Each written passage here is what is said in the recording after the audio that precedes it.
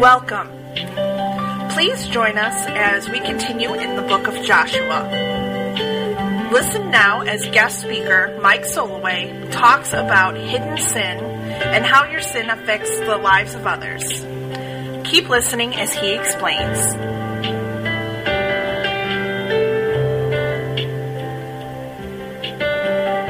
Please be seated.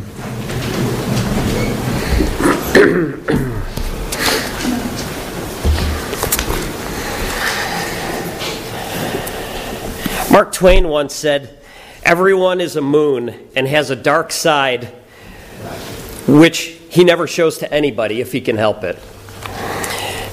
I think he's right. And if you have any doubt about that, ask yourself this question. Would I be willing to say out loud everything that I say to myself? We probably, hopefully, don't have major skeletons in our closets. Hopefully, not too many of us are building Frankenstein monsters in our basements or anything like that.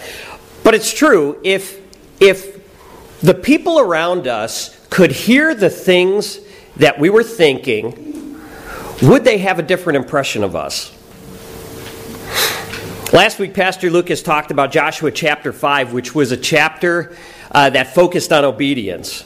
God told Israel that he wanted to prepare to take them to the promised land, not by doing push-ups and jumping jacks or building catapults or sharpening their swords, but by worshiping him.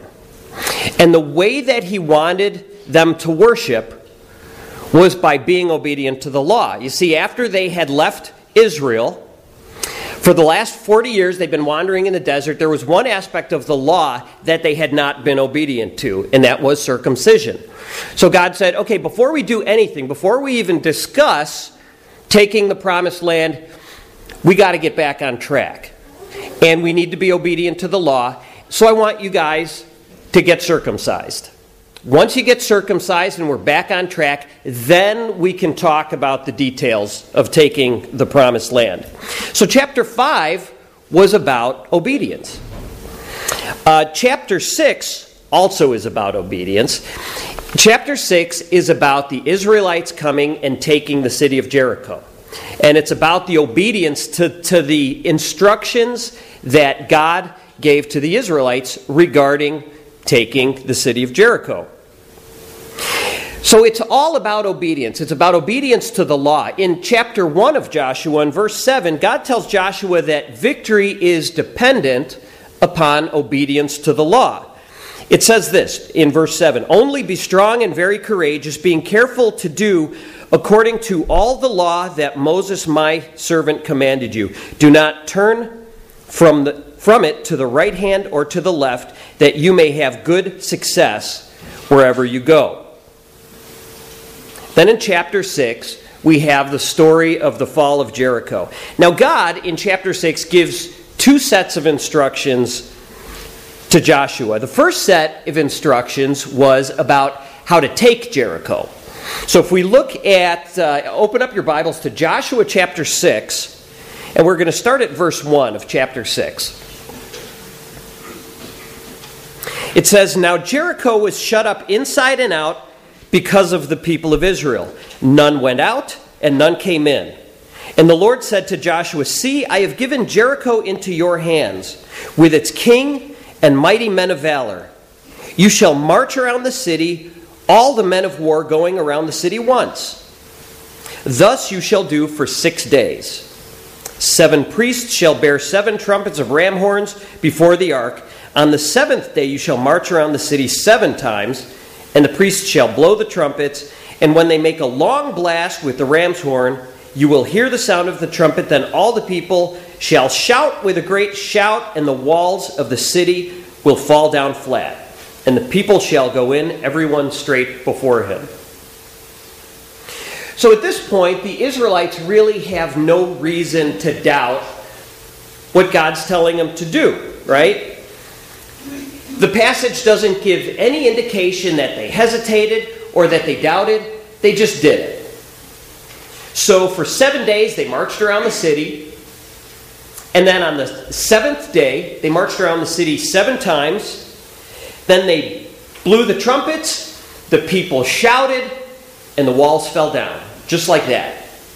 No catapults, no jumping jacks, no scaling walls, none of that.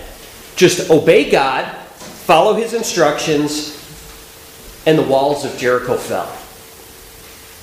So that was the first set of instructions. How to take Jericho. The second set of instructions was in regard to what they should and shouldn't do once they got into Jericho. So if we look at chapter 6, starting at verse 16, it says, "And at the 7th time, when the priests had blown the trumpets, Joshua said to the people, 'Shout, for the Lord has given you this city. And the city and all that is within it shall be devoted to the Lord for destruction.'" Remember that. That's important. "Only Rahab the prostitute and all who are with her in her house shall live, because she hid the messengers whom we sent. But you keep yourselves from the things devoted to destruction, lest when you have devoted them, you take any of the devoted things and make the camp of Israel a thing for destruction and bring trouble upon it. But all silver and gold and every vessel of bronze and iron are holy to the Lord. They shall go into the treasury of the Lord." Okay, so let me translate. The city is filthy with sin. And God has determined that everyone and everything in the city must be destroyed. Everything and everyone in the city has been devoted to destruction. The only exceptions are Rahab and her family, because they hid the spies. And then the other exception is the articles of gold and silver and the articles of the vessels of bronze and iron. God says, those things are holy to me. Those are going to be put in my treasury. Now, the Hebrew word here for devoted applies both to offerings given to God, and it's also talks about capital punishment. And really the picture that's being given here is the picture of fish caught in a net, right? If you picture this net coming up onto the boat, all of these fish are gathered together. They're all gathered together, but they're also being destroyed together. They're devoted to destruction. Achan's name, let me go back to that. So no one was to take anything from Jericho. It had been banned by God. Everything in the city had been devoted to God, to destruction, as an act of worship. So now, we're talking about obedience up till now, right? Chapter 5 and chapter 6, we're talking about obedience. Now let's see what happens in chapter 7. "But the people of Israel broke faith in regard to the devoted things. For Achan, son of Carmi, the son of Zabdi, son of Zerah of the tribe of Judah, took some of the devoted things. And the anger of the Lord burned against the people." So Achan, one guy, took some of the devoted things that God clearly said you're not supposed to take. One guy. But it says that the people sinned. The people broke faith, and the anger of the Lord burned against the people. Achan's name in Hebrew means one who troubles. One who troubles. Could you imagine that? Oh, what a beautiful baby boy. What's his name? One who troubles. Good luck with that. We usually like to give our babies names that are nice, that are pleasant sounding to the ear, maybe that have a nice meaning behind them. Shayna's name in Hebrew means beautiful. And Kaylee's name we picked just because we like the sound of it, but for the sake of preparing the sermon, I did look to see what her name actually means, and it means warrior woman. So, she is reaching her preteen years now, so we'll see how that works out for her. So far, she's not too combative, but, we have something to pray about there. So one guy disobeyed, and as a result, the anger of the Lord is burning against the people. But here's the problem. They don't know it yet. Let's look at verse 2. "Joshua sent men from Jericho to Ai, which is near Beth-aven, east of Bethel, and said to them, "Go up and spy out the land." And the men went up and spied out Ai, and they returned to Joshua and said to him, "Do not have all the people go up, but about 2,000 or 3,000 men go up and attack Ai. Do not make the whole people toil up there, for they are few." So about 3,000 men went up from there from the people, and they fled before the men of Ai. And the men of Ai killed about 36 of their men and chased them before the gate as far as Shebarim, and struck them down at the descent. And the hearts of the people melted and became as water. So at this point, we can imagine that the Israelites are probably pretty confused, right? Here God had led them through the desert. For 40 years in the desert, hundreds of thousands of people had food to eat in the desert for 40 years. They had water to drink in the desert for 40 years. Their sandals didn't wear out. Their clothes didn't wear out. And then, when their time in the desert was over, God parted the waters of the Jericho River so that they could walk across on dry ground. They were still riding high from this miraculous victory at Jericho, where God tore down the walls of the city without them having to do anything but walk and blow their trumpets and shout. Now all of a sudden they see this little city of Ai, small, not many people, right? No big walls, no problem. So the spies go in and they come back and they say, "Oh, no problem. This is going to be a piece of cake. Just send 2,000 or 3,000 men. We'll be back in time for Wheel of Fortune." Yet, to their surprise, they're defeated. They go up, and they end up fleeing from the men of Ai. And 36 soldiers are killed. All because one man took some of the devoted things. What about the spies? The spies had great faith, right? In verse 3, they said, don't worry about it. God is on our side. We can do anything because God is on our side. Don't worry about it. Just send 2,000 or 3,000 people up. We'll be fine. So doesn't that count? Doesn't the faith of the spies, doesn't that count for anything? Does it really just hinge on the sin of one man? Well, think about this for a minute. Those of us who drive, are we rewarded because we obey the traffic laws? No, we just get busted when we break the traffic laws, right? The traffic laws, we're required to follow the traffic laws, right? It's expected that we follow the traffic laws. We're not rewarded for that. It's the problems. It's breaking the traffic laws that are the problems. Those are the things that cause accidents, right? Well, the same thing here. Yes, it's true that the spies had great faith. Maybe a lot of the people had great faith. But it was the sin that God wanted to address. Why? Because sin separates us from God. And as long as that sin is sitting there, God can't have fellowship with His people the way that He wants to have fellowship with His people. That relationship is broken because that sin is sitting there. Verse 6. Then Joshua tore his clothes and fell to the earth on his face before the ark of the Lord until evening. And he and the elders of Israel. And they put dust on their heads, and Joshua said, "Alas, O Lord God, why have you brought this people over the Jordan at all? To give us into the hands of the Amorites? To destroy us? Would that we had been content to dwell beyond the Jordan. O Lord, what can I say when Israel has turned their backs before their enemies? For the Canaanites and the inhabitants of the land will hear and will surround us and cut off our name from the earth. And what will you do for your great name?" Can you imagine? Joshua assumes that it's all God's fault. It doesn't even occur to him that it might be their fault. Why have you brought this people over the Jordan? To destroy us? And now the bad guys are going to hear about it. They're going to surround us. They're going to destroy us. And what's that going to do to your reputation, God? How are you going to repair your reputation as a result of this? Huh? Huh, God? Verse 10, the Lord said to Joshua, get up.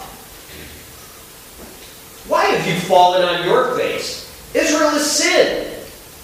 They've transgressed my covenant that I commanded them. They have taken some of the devoted things. They have stolen and lied and put them among their own belongings. Get up. Stop whining. I'm sick and tired of it. I've been listening to it for 40 years. I didn't do this. You did this. Imagine Joshua at this moment. Talk about putting your foot in your mouth. Right? Joshua just accused God of something that the Israelites are guilty of. But sometimes ignorance is bliss. Sometimes it's just nicer not to look at the bad things and not acknowledge the fact that maybe we're a problem, right? It's nice when everything looks nice and clean. Sometimes I'll be listening to the news on the radio or watching the news on TV, and a story will come on, and I just have to turn the channel because I just don't want to hear it. You know, it's too sad, it's too grotesque, it's too bad. I don't even want to know about it. I change the channel. When termites invade your home, they don't announce their arrival. They don't march around our house 7 times, with trumpets and shouting, right? They enter the home, they start eating away at the framework in the house.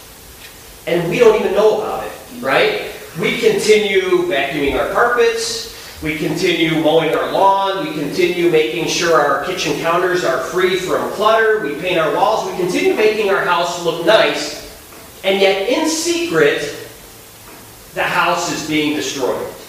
In secret, these termites are chopping away at the house, weakening the actual framework that's holding our roof above our heads. Verse 12. Therefore, the people of Israel cannot stand before their enemies. They turn their backs before their enemies because they have become devoted for destruction.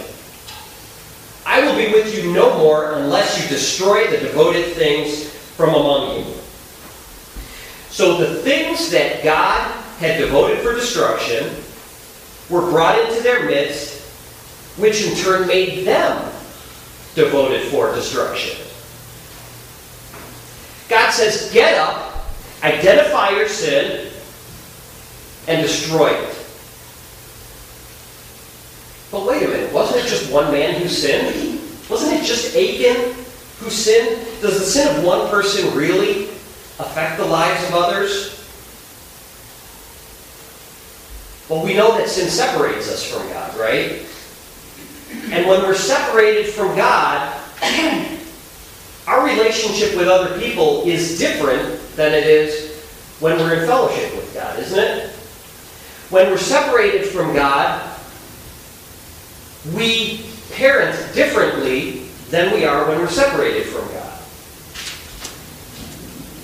When we're in fellowship with God, we work differently than when we're separated from God. My sin affects your lives. Your sins affect the lives of the people around you. Remember when Jesus went to his hometown? Do you remember that story? And the Bible says that when he was in his hometown, the people didn't believe in him. So Jesus was actually limited in what he could do. Here's the creator of the universe. He was limited in the miracles that he could do in his hometown. It wasn't because of his limitations. It was because of the sins of the people around him. Yes, our sins do affect the people around us. 36 people died. This wasn't about one man. Achan may have been the trigger, but it was Israel who had to decide what they were going to do with this sin. They were going to decide, are we going to let the sin stay? Are we going to let it be a termite? Are we going to let it destroy that foundation of our relationship with God? Or are we going to destroy it? Verse 13. Get up, consecrate the people, and say, consecrate yourselves for tomorrow. For thus says the Lord God of Israel, there are devoted things in your midst, O Israel. You cannot stand before your enemies until you take away the devoted things from among you. In the morning, therefore, you shall be brought near by your tribes, and the tribe that the Lord takes by lot shall come near by clans. And the clan that the Lord takes shall come near by households, and the household that the Lord takes shall come near man by man. And he who is taken with the devoted things shall be burned with fire. He and all that he has, because he has transgressed the covenant of the Lord, and because he has done an outrageous thing in Israel. Okay, so God says, tomorrow, I want you guys to gather together. And I'm going to pick a tribe. And then from that tribe, I'm going to pick a clan. And then from that clan, I'm going to pick a family. And then from that family, I'm going to pick a man. And I'm going to show you who has done this. God knew who did it. Why go through all of this? Why wait till tomorrow? Why didn't he just say, Achan took the devoted things. Do something about it. Why didn't he do that? Well, I could think of two possible reasons. The first reason is I think he wanted to give the people an opportunity to examine themselves. Right? I think he wanted the people to look at themselves and say, is there any sin in me that could put Israel at risk? We live in Lake Zurich, and you might remember that a couple of years ago there was a traffic accident on Route 12 where there was a woman on a motorcycle, stopped at a red light, and there was a car that failed to stop and ran into the back of her and killed her. You might remember this. The thing that's memorable about this is that the woman who hit her was distracted because she was painting her fingernails while she was driving. You know, and when you first hear that story, you think, man, what was she thinking? But then, as you think about that story some more, you realize that, you know what, there have been times when I've been distracted.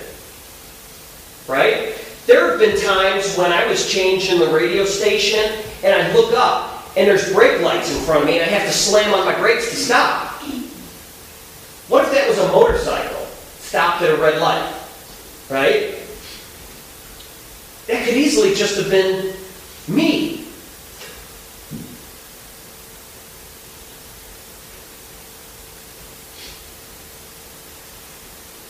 So I think he wanted to give the people an opportunity to examine themselves and see if maybe there's some sin that maybe I need to address too. Right? The second reason I think he waited till morning was because I think he wanted to give Achan a chance to repent. God does that. He gives us opportunity after opportunity after opportunity. God is gracious to us. Well, whatever the reason, God decided to wait until morning. And then it says, when the guilty party is found out, they will be burned with fire, he and all that he has. Wow. Burned with fire. Pretty harsh. But think about this from God's perspective. God knew that this sin, if left alone, if left untreated, it's a termite. This sin is going to gnaw away at that framework that is the relationship between us and God. God knew that if the people allowed this sin to continue on, that termite would destroy the house. It would destroy the relationship between them and God. The sin had to be dealt with. So, God, in His mercy, chose to make the sin known so that it could be dealt with. We look at the fire and we think, man, that's harsh. In reality, this is an act of mercy. 16. So Joshua rose early in the morning and brought Israel near, tribe by tribe, and the tribe of Judah was taken. And he brought near the clans of Judah, and the clan of the Zerahites was taken. And he brought near the clan of the Zerahites, man by man, and Zabdi was taken. And he brought near his household, man by man, and Achan, son of Carmi, son of Zabdi, son of Zerah, of the tribe of Judah, was taken. Then Joshua said to Achan, my son, give glory to the Lord God of Israel, and give praise to him. And tell me now what you have done. Do not hide it from me.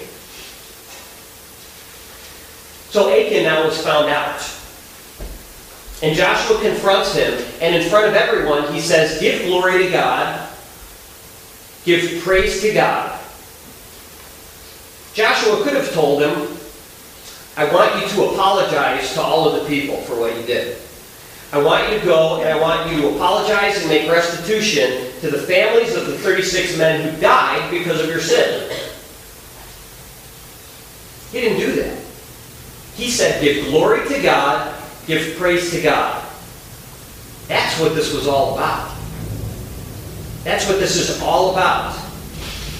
Removing the sin so that we can give glory to God. So that we can have fellowship with God and give Him glory. Verse 20. And Achan answered Joshua, truly I have sinned against the Lord God of Israel, and this is what I did. When I saw among the spoil a beautiful cloak from Shinar, and 200 shekels of silver, and a bar of gold weighing 50 shekels, then I coveted them, and took them. And see, they are hidden in the earth inside my tent, with the silver underneath. So Achan finally admits what he did, but only after he'd been caught. Right? Only after everybody knew who it was. Only then would he admit what he had done. I remember Pastor Lucas saying a few weeks ago that sin, when you get really down to it, is unbelief. Right? When we sin, what we're really doing is we're saying, God, I don't believe that your way is better than my way. I believe that my way is better than your way, so I'm going to do it my way. That's what sin is. And that's what Achan did. He looked at these things. He looked at this nice robe. He looked at the gold and the silver and these nice, shiny, sparkly things. And he decided that it would be better for him to grab these things than to not grab them. Verse 22. So Joshua sent messengers, and they ran to the tent. And behold, it was hidden in his tent with the silver underneath. And they took them out of the tent and brought them to Joshua and to all the people of Israel. And they laid them down before the Lord, and Joshua and all Israel with him took Achan son of Zerah, and the silver, and the cloak, and the bar of gold, and his sons and daughters, and his oxen and donkeys, and sheep, and his tent, and all that he had. And they brought them up to the valley of Achor. And Joshua said, why did you bring trouble on us? The Lord brings trouble on you today. And all Israel stoned him with stones. They burned them with fire and stoned them with stones. Now notice here that all of Israel stoned them. All of Israel stoned them. Why? Because Achan's sin affected all of Israel. And God's anger burned against all of the people. So all of the people had to take part in destroying that sin. So God exposed Achan's sin so that it could be dealt with. And so that his fellowship with his people could be restored. God revealed the sin so that fellowship could be restored. When you have an argument with someone, isn't there usually this period of time after the argument where you're angry, you're maybe sad, you don't want to talk to the other person doesn't want to talk to you, and you separate yourselves from each other, and there's this awkwardness, there's this period of time where you're running through the argument in your head, and you're remembering the things that you said, and you're thinking, what could I have said differently? What should I have said differently? But the relationship between the two of you is separated. You are separated from that person at that time. That is where Israel was with God. But God in His mercy was the one to break the silence. God in His mercy revealed what was hidden, revealed that sin so that fellowship with God could be restored, so that they could come back together again and be the way that they were before the argument happened, before that separation happened. Verse 26, and they raised over him a great heap of stones that remains to this day. Then the Lord turned from His burning anger. Therefore, to this day, the name of that place is called the Valley of Achor. So the name of Achor is a derivative of the name Achan. This valley was named after him because Joshua didn't want the people to forget what happened here. He wanted the people to have a memorial of what happens when we keep our sins hidden. So he piled up a bunch of rocks over Achan's grave and made this memorial. Now, when I hear this story, I don't think, man, can't believe that guy. Who would do something like that? I would never do something like that. I don't think that. I don't think that. What I think is, why did Achan receive this punishment and I don't?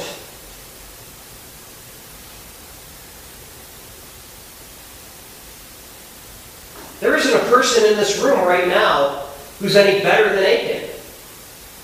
Don't we all have hidden sins?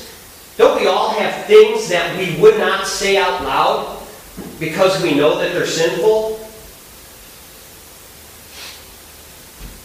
Sin separates us from God. Sin has to be dealt with. Sin has to be purged. Achan's sin put a wall between God and the people of Israel. My sin puts a wall between me and God. And the effects of my sin can contribute to putting a wall between you and God. God knows the hidden sins in my life. He knows the evil that's in my heart and in my mind. So why not me? Why haven't I been singled out for destruction the way that Achan was? The truth of the matter is I have been.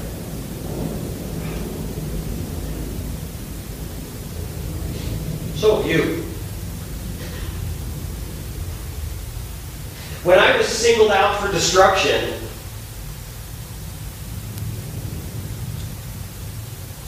Jesus stepped in. Jesus became devoted for destruction for me. He was willingly destroyed. He was willingly subject to destruction so that I wouldn't have to be. And so that you wouldn't have to be. When we read the story of Achan, we don't usually think about the fact that we are subject to the same destruction that Achan was subject to. Except the fact that Jesus spilled His blood so that we wouldn't have to spill ours. And though Jesus gives us redemption from our sins so that we can be clean in the eyes of God, the effects of those sins, they remain, right? We're forgiven, but when we sin, the effects of those sins remain. It's hard to live in secret. David experienced it, and in Psalm 32, David wrote this: "For when I kept silent, my bones wasted away through my groaning all day long. For day and night your hand was heavy upon me. My strength was dried up by the heat of summer. I acknowledged my sin to you, and I did not cover my iniquity. I said, I will confess my transgressions to the Lord. and you forgave the iniquity of my sin. God doesn't want us to remain unproductive and unfruitful. And because of that, the time may come when God will reveal our hidden sins so that our relationship with him can be restored. What are some of the termites in our lives? Are we holding on to grudges? Do we harbor bitterness? Do we envy the people around us? Do we envy the things that they have that we don't have? Do we struggle with regret? No one knows about these things. No one knows that we think these things. No one knows that they're in our hearts and in our minds. They're hidden. But yet they're termites. And they destroy us. Hidden sin is like the root of a dandelion. You look at a dandelion and there's this pretty yellow flower, right? Above the surface. The leaves are nice and lush green. But it's a weed. And that root that you can't see, that's hidden, is growing and growing, and it's getting harder and harder to pull.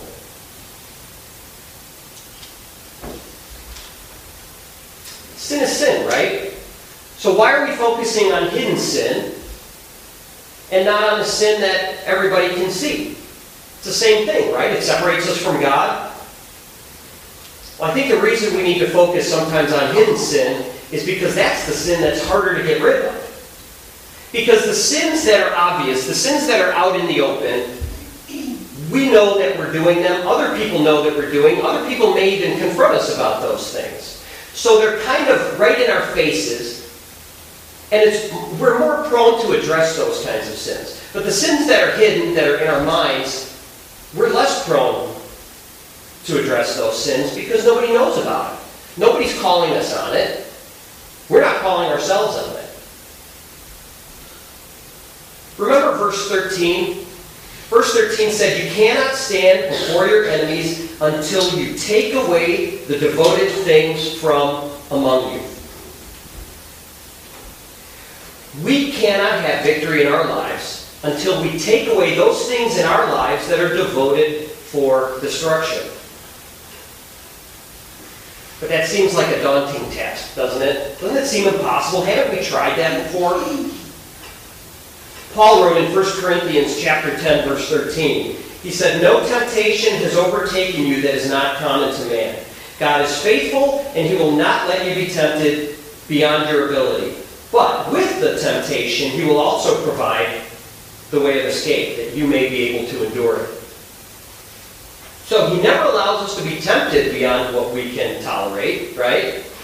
And when we are tempted, he always gives us a way out. So there is no excuse for sin. Remember when Jesus was talking to the rich young man, and the rich young man came to him and said, "Look, I've been a good guy my whole life. I've obeyed the law since my youth. So what do I need to do to be saved?" And Jesus said, "There's one thing that you're lacking. There's one thing that you're lacking. Take all of your wealth and give it away to the poor."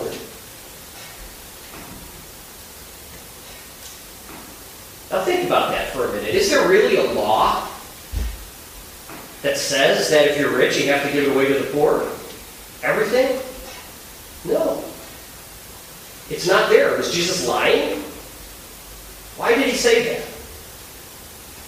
Well, what he was doing was he was getting to the heart of the issue. This man had one thing that was a higher priority in his life than God. One thing. And that was his wealth.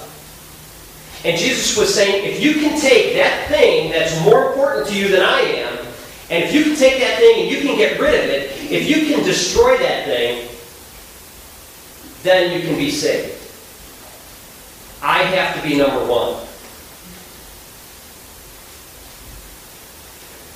And the disciples came to Jesus and they said, "It's impossible. Who then can be saved? Who can possibly be saved?" And Jesus said, Well, you're right when you look at it from a human point of view. With man, this is impossible. But with God, all things are possible. All things are possible because Jesus is the one doing them, not us. Be encouraged, because Jesus takes away our sins so that we can be clean in the eyes of the Father. But He also loves us enough to address the sins that plague us here and now. And we don't have to be subject to destruction.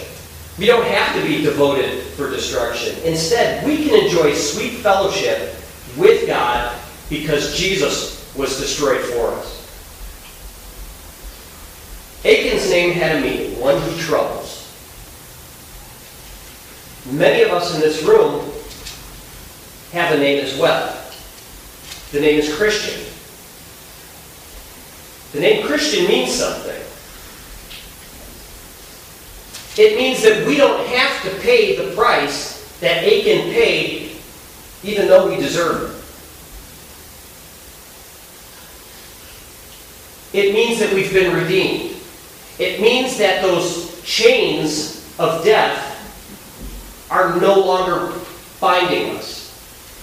We've been set free from those chains because of Jesus. Let's pray.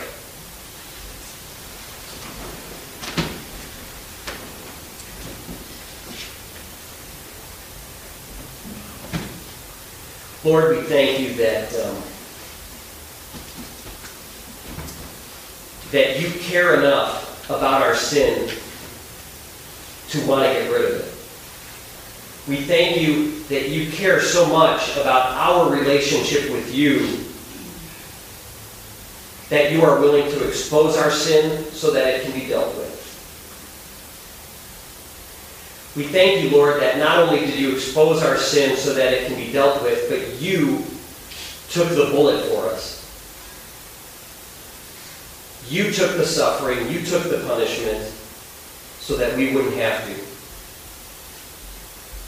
Lord, be with us as we leave this place. Lord, help us to be mindful of the sins that maybe we don't even pay attention to. Maybe that we don't even realize that they're there because they seem so small and so subtle. But yet it affects our relationship with you.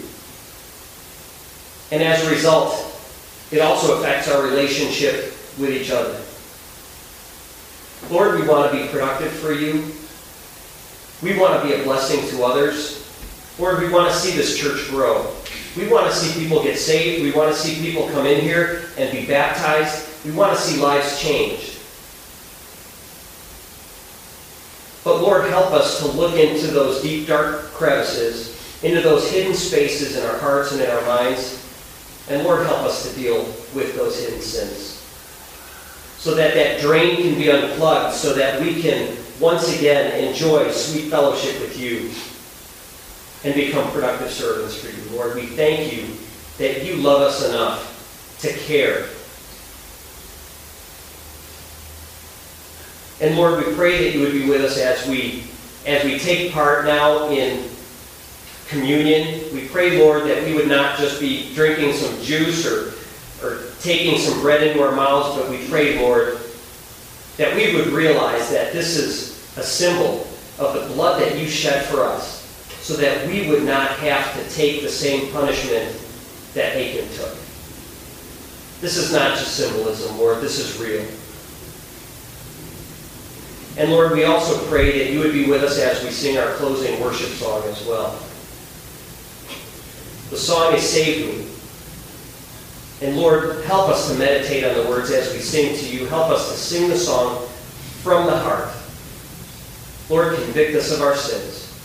Lord, change our lives. In your holy name we pray.